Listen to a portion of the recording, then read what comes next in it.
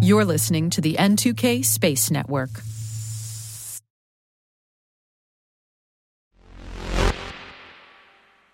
Hi, I am Maria Varmazis, host of the T-Minus Space Daily Podcast, and you're listening to T-Minus Overview.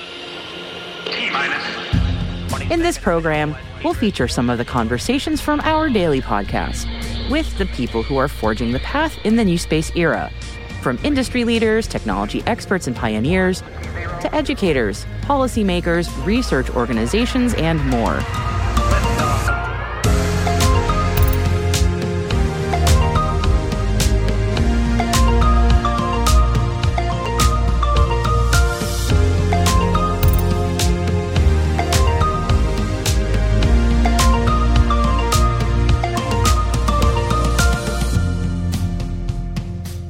On today's show, we're going to tackle the growing phenomenon of Earth observation. Yes, Big Brother is watching us via satellite, but what good are all those watchful satellites doing for us down here on terra firma? Well, in this episode, we're going to explore the Earth observation market and find out how many organizations are now using space to help solve problems here on Earth.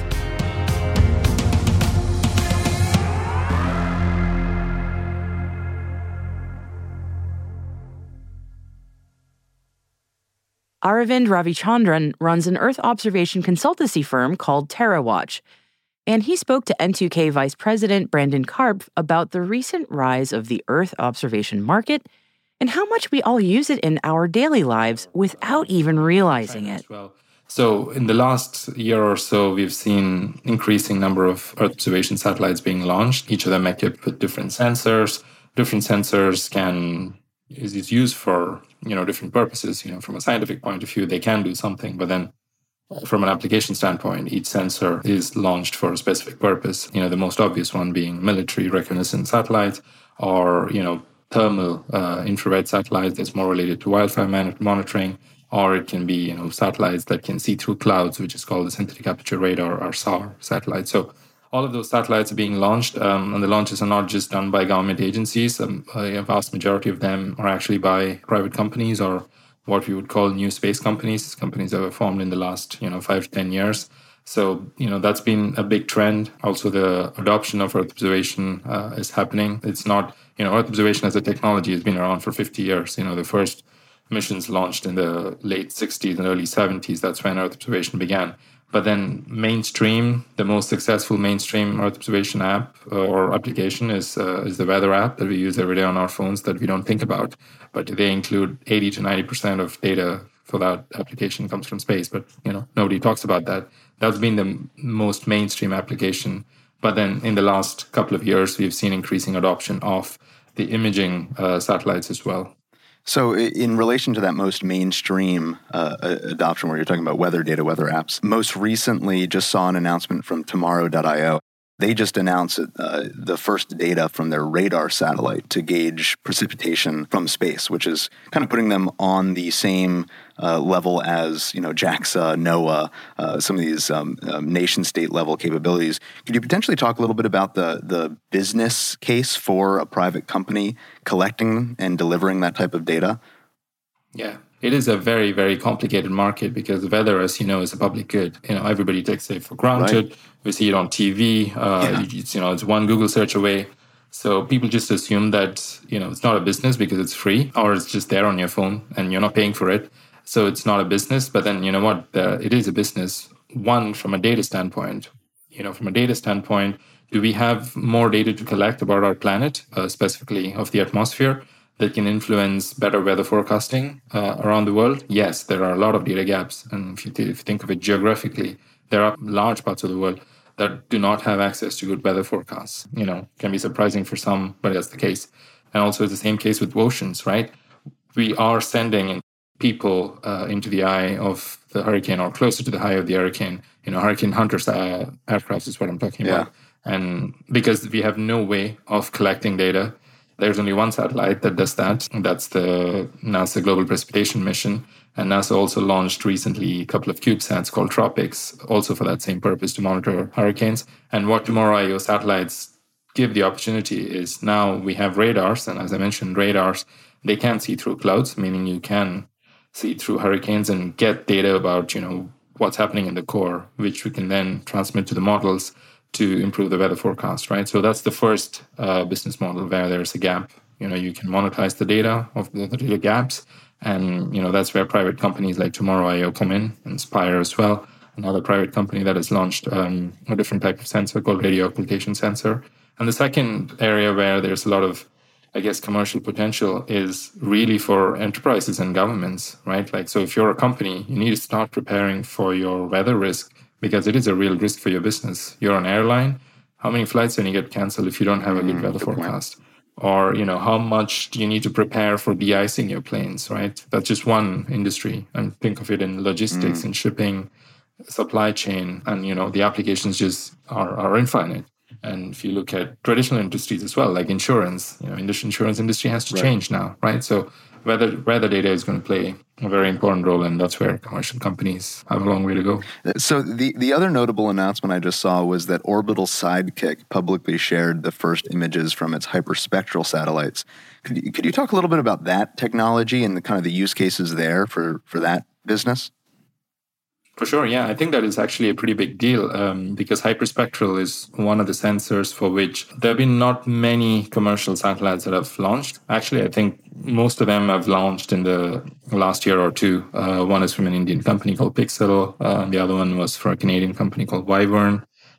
Maybe I'm missing out others. But then Orbital Sidekick also launched, I think, 2 or 3 of their first satellites. And the big deal is hyperspectral technology allows us to, I think I'll explain it in a way that it allows us to zoom in into the properties of an object. So if we see a plant, we won't just see a plant with that image. We will see the chlorophyll content of that plant. If you just see land, we won't just see land. We will see, the soil properties. And you can just extrapolate that for every use case. And I think one of the big applications that they are focusing on is related to emissions from pipelines and, leaks as well, or flares. All of that is becoming, of course, in the current context with reporting emissions, climate change becoming very, very important and interesting. So I think that's one of their biggest target applications.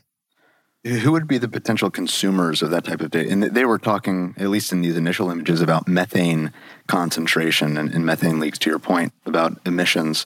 Who do you envision as the customers for this kind of data? Yeah, the 2 main customers are the energy companies, the oil and gas companies, and governments, right? So oil and gas companies, for them to know about their state of emissions so that they can try and reduce.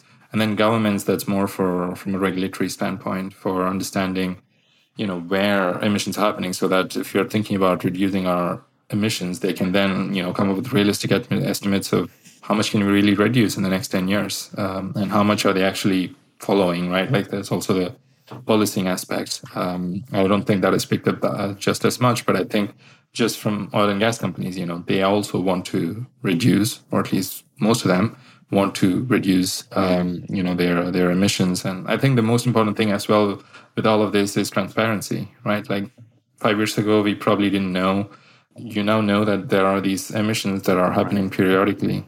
I don't know how much of their data is going to be open, but then there are also other open initiatives as well for methane and carbon that are coming up, where we're going to have satellites collecting data about the emissions and released openly to the public.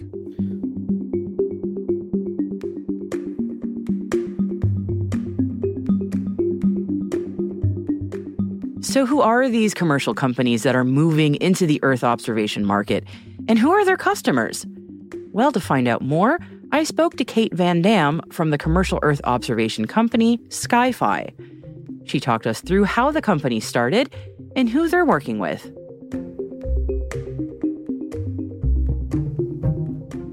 I'm Kate Van Dam. I am the head of strategy in Point4Fed at SkyFi.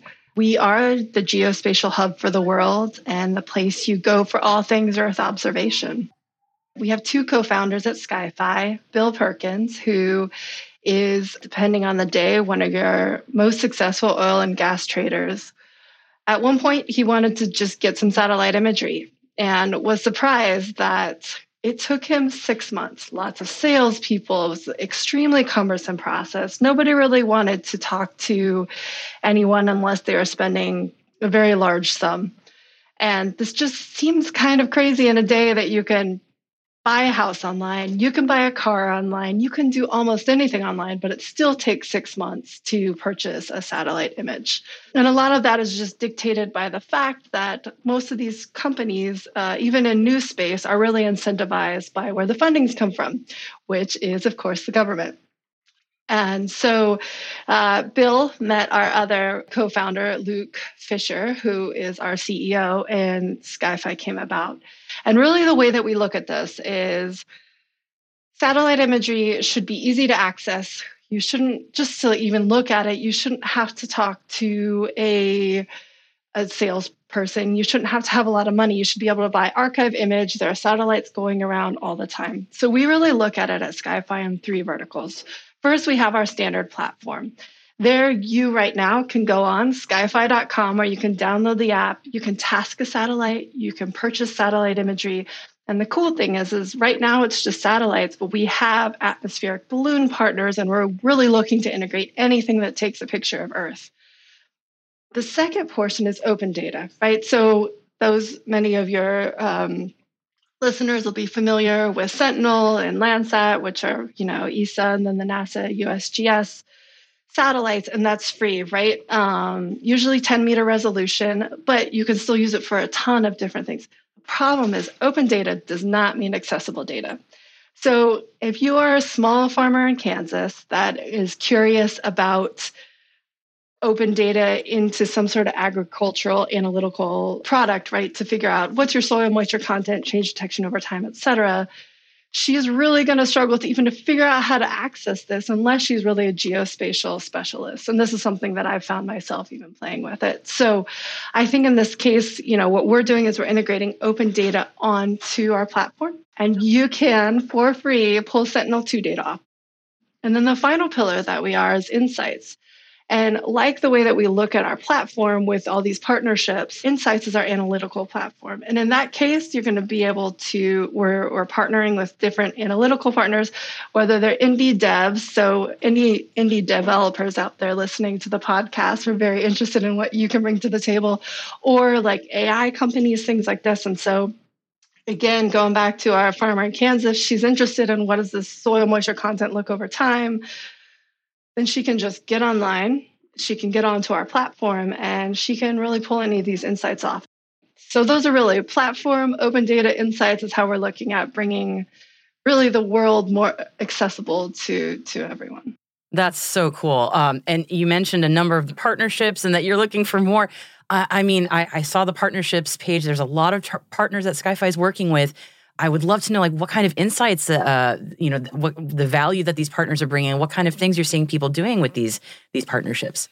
Yeah, it's really cool. So the markets that currently exist, and again, we're big believers in this market isn't even open yet, right? There's a lot of folks out there that don't even know how and when to use Earth observation imagery. But right now we're working with city planners. You have your real estate, agriculture. Ag is obviously big, but again, that's a very large market that hasn't necessarily been accessible unless you are a large ag company.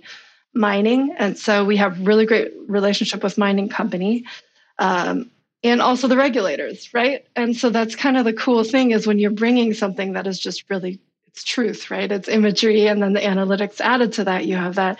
Then you have finance, so hedge funds, and actually we've been talking to some crypto folks, insurance, and then disaster response. And I think the tragedies that we're seeing in Maui and places like this really support how useful even before and after imagery can be, whether it's in the middle of a disaster or in response to one, or even ideally in preparation for it.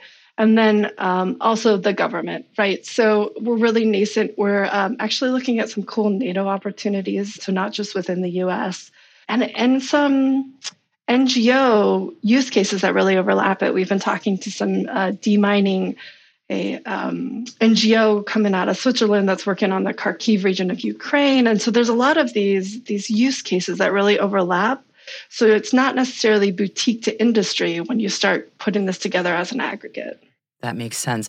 And you mentioned sort of areas where it's underutilized. And I'm always fascinated by where people see opportunity for EO to really make an impact that people didn't think of it before. Because even now, some of the markets where it's being used, I think if you had told me 5 years ago that's how it'd be used, I'm going, wow, really? That's such a cool idea. I never would have thought of that. So I am curious where you think more inroads could be made, what other industries could be using it. One of the interesting things that I never even thought about, and again, is logistics. And we have a company that's actually using Sky-Fi data. They're a construction company, but they're like, look, every week we have to take and change how you move around a construction site, right? And so this isn't some big corporation. This is a construction company. And they're like, and we can just pull an image off of your database. And they're like, instead of paying someone to go out with a drone and then map it, we can literally just order and house that in our inbox. And so it's even like what we would, I think what would traditionally be deemed a small use case. I mean, that could be huge. People are doing construction all over the world. There are some really cool conservation efforts too that I think can use it. I have a little bit of a bleeding heart, so I love to figure out, how can we get somebody sitting, an NGO worker, I don't know, an MSF or International Red Cross sitting in Darfur, right, in response to moving logistics in a country with limited infrastructure, basic data literally right to the palm of their hand in order for them to make a decision that is based on updated data and right there. There's no convoluted requirements or anything like that. So I think it's in a lot of what we, again, would deem those small use cases that can make really big impact. And, I always use the example of GPS. Right, 25 years ago, 30 years ago, that was really just for government and military use. And now, I think we're raising an entire generation that may find it challenging to use a paper map, That makes you feel very old, but yes. Right, me too. Yes. But I do think that I hope, and we are betting on at Sky-Fi, that we're going to get there with Earth observation imagery too. It blows my mind that in some cases, and actually many cases, it's cheaper and easier to use a satellite than a drone. That's just that's still just sticking with me a little bit. I'm curious about your thoughts on partnerships with the federal government. I know that it's an area that NASA and the government is saying they want to do better on. Yeah, absolutely. Where we really see ourselves fitting into the federal government or NATO or even some of the different space agencies out there is really kind of using our platform as that integrator of all the different satellite companies. Governments can bring their own, obviously, in that case, onto the platform that would be obviously built for them, and also their own insights and analytical tools.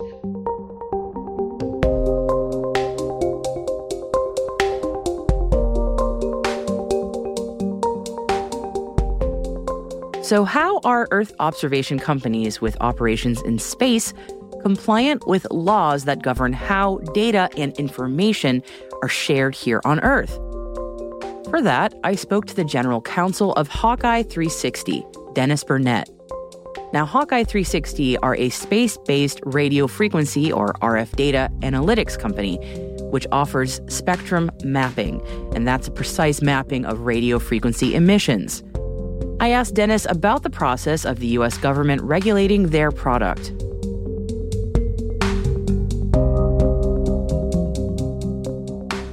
We pose a new set of problems for them because it's a new technology. And new technologies always cause a problem for the arms export control regime in the United States, because there are a lot of things that are done first in the military sector and the intelligence sector because they're expensive. At first, they are of critical importance to the security of the United States. And we have an advantage because our government spends a lot of money in developing these kinds of systems. But eventually, all technology evolves, and you never can contain it. You can always restrict it, the dissemination of knowledge, but you can't control it, right? Eventually, it wanders out. And in this case, we've got commercial technologies that get developed that can do things that formerly only could be done with really expensive exquisite systems. Sometimes not completely the same, different, but similar enough that it causes some real policy headaches for the U.S. government. And not only the U.S. government, but allied governments, governments everywhere. Even our enemies have the same problem, right? They have a different way of controlling it than we do. But that is it in a nutshell. And what we do is we gather RF energy from space in satellites that are orbiting in low Earth orbits, about 500 to 600 kilometers in altitude. And we gather that energy. These are very small satellites using commercial components. They're not very expensive. Now, to you and I, having $1 million satellites is an expensive thing, but when you compare it to what traditional communication satellites cost and national security satellites, they're more than 100 times as much money.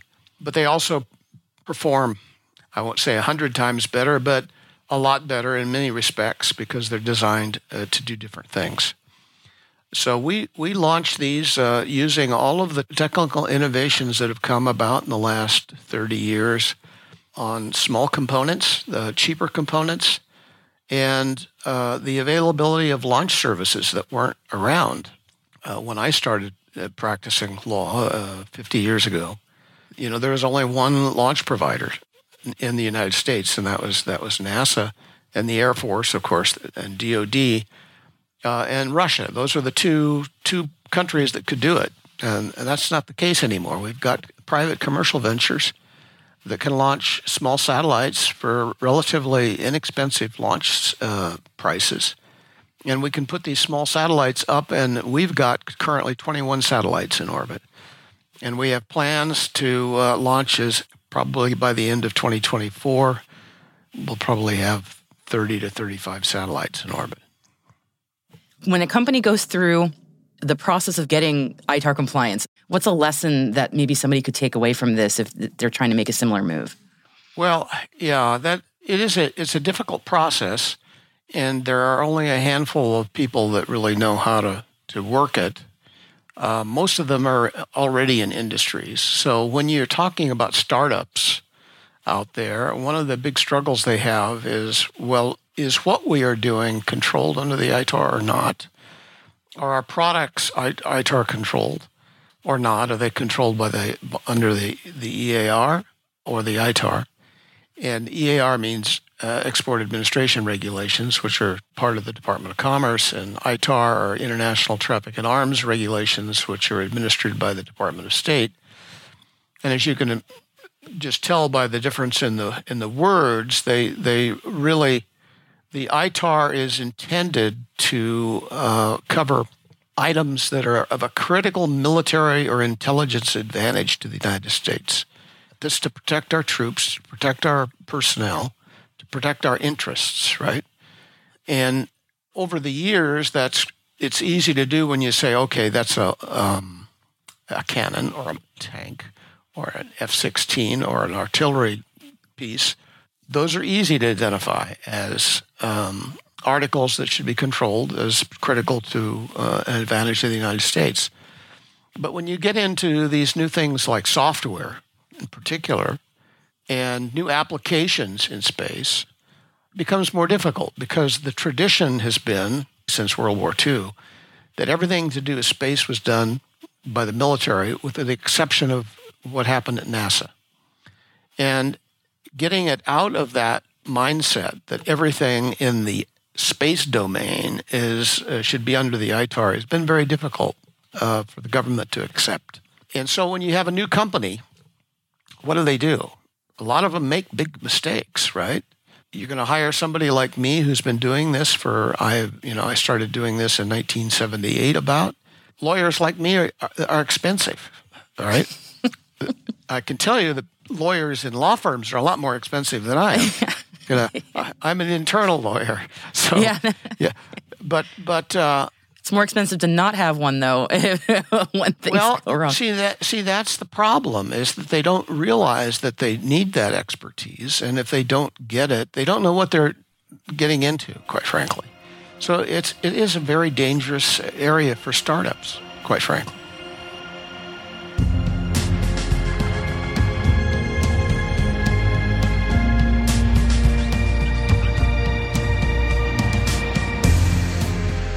Some really interesting insights there for new companies looking to get into the satellite world.